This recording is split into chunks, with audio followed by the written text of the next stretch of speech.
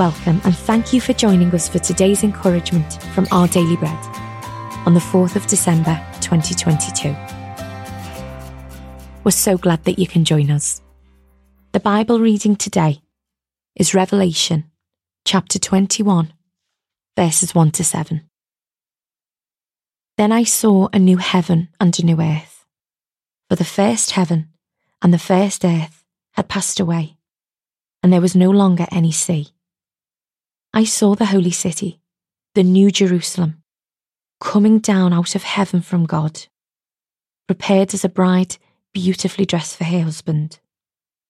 And I heard a loud voice from the throne saying, "Look, God's dwelling place is now among the people, and he will dwell with them. They will be his people, and God himself will be with them and be their God.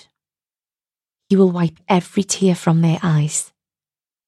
There will be no more death, or mourning, or crying, or pain, for the old order of things has passed away." He who was seated on the throne said, "I am making everything new." Then he said, "Write this down, for these words are trustworthy and true." He said to me, "It is done. I am the Alpha and the Omega, the beginning and the end.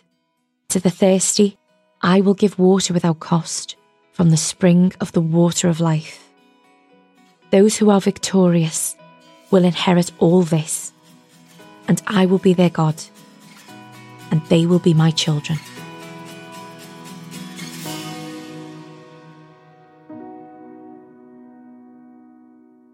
Today's article, titled "Heaven is Near," was written by Amy Boucher-Pye. I'll never forget what one of my older friends said when her son died unexpectedly. Heaven seems nearer.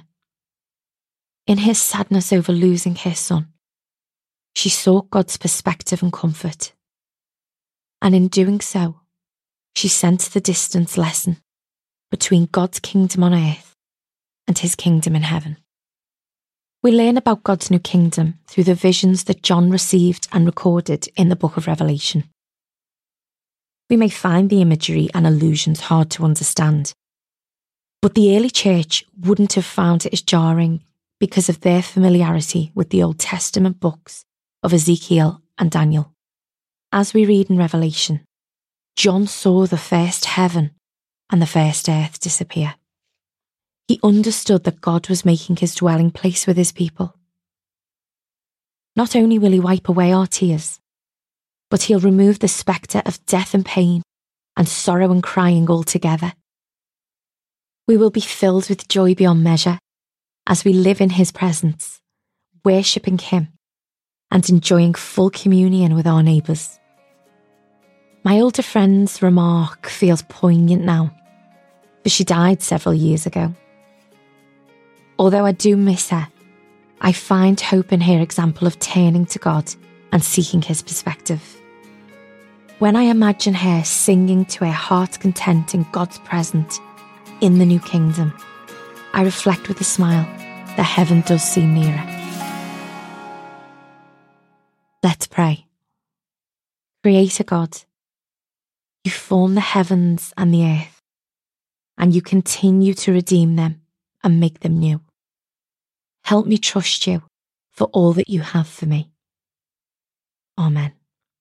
Thanks for listening today. My name is Rebecca, and today's encouragement was provided by Our Daily Bread Ministries.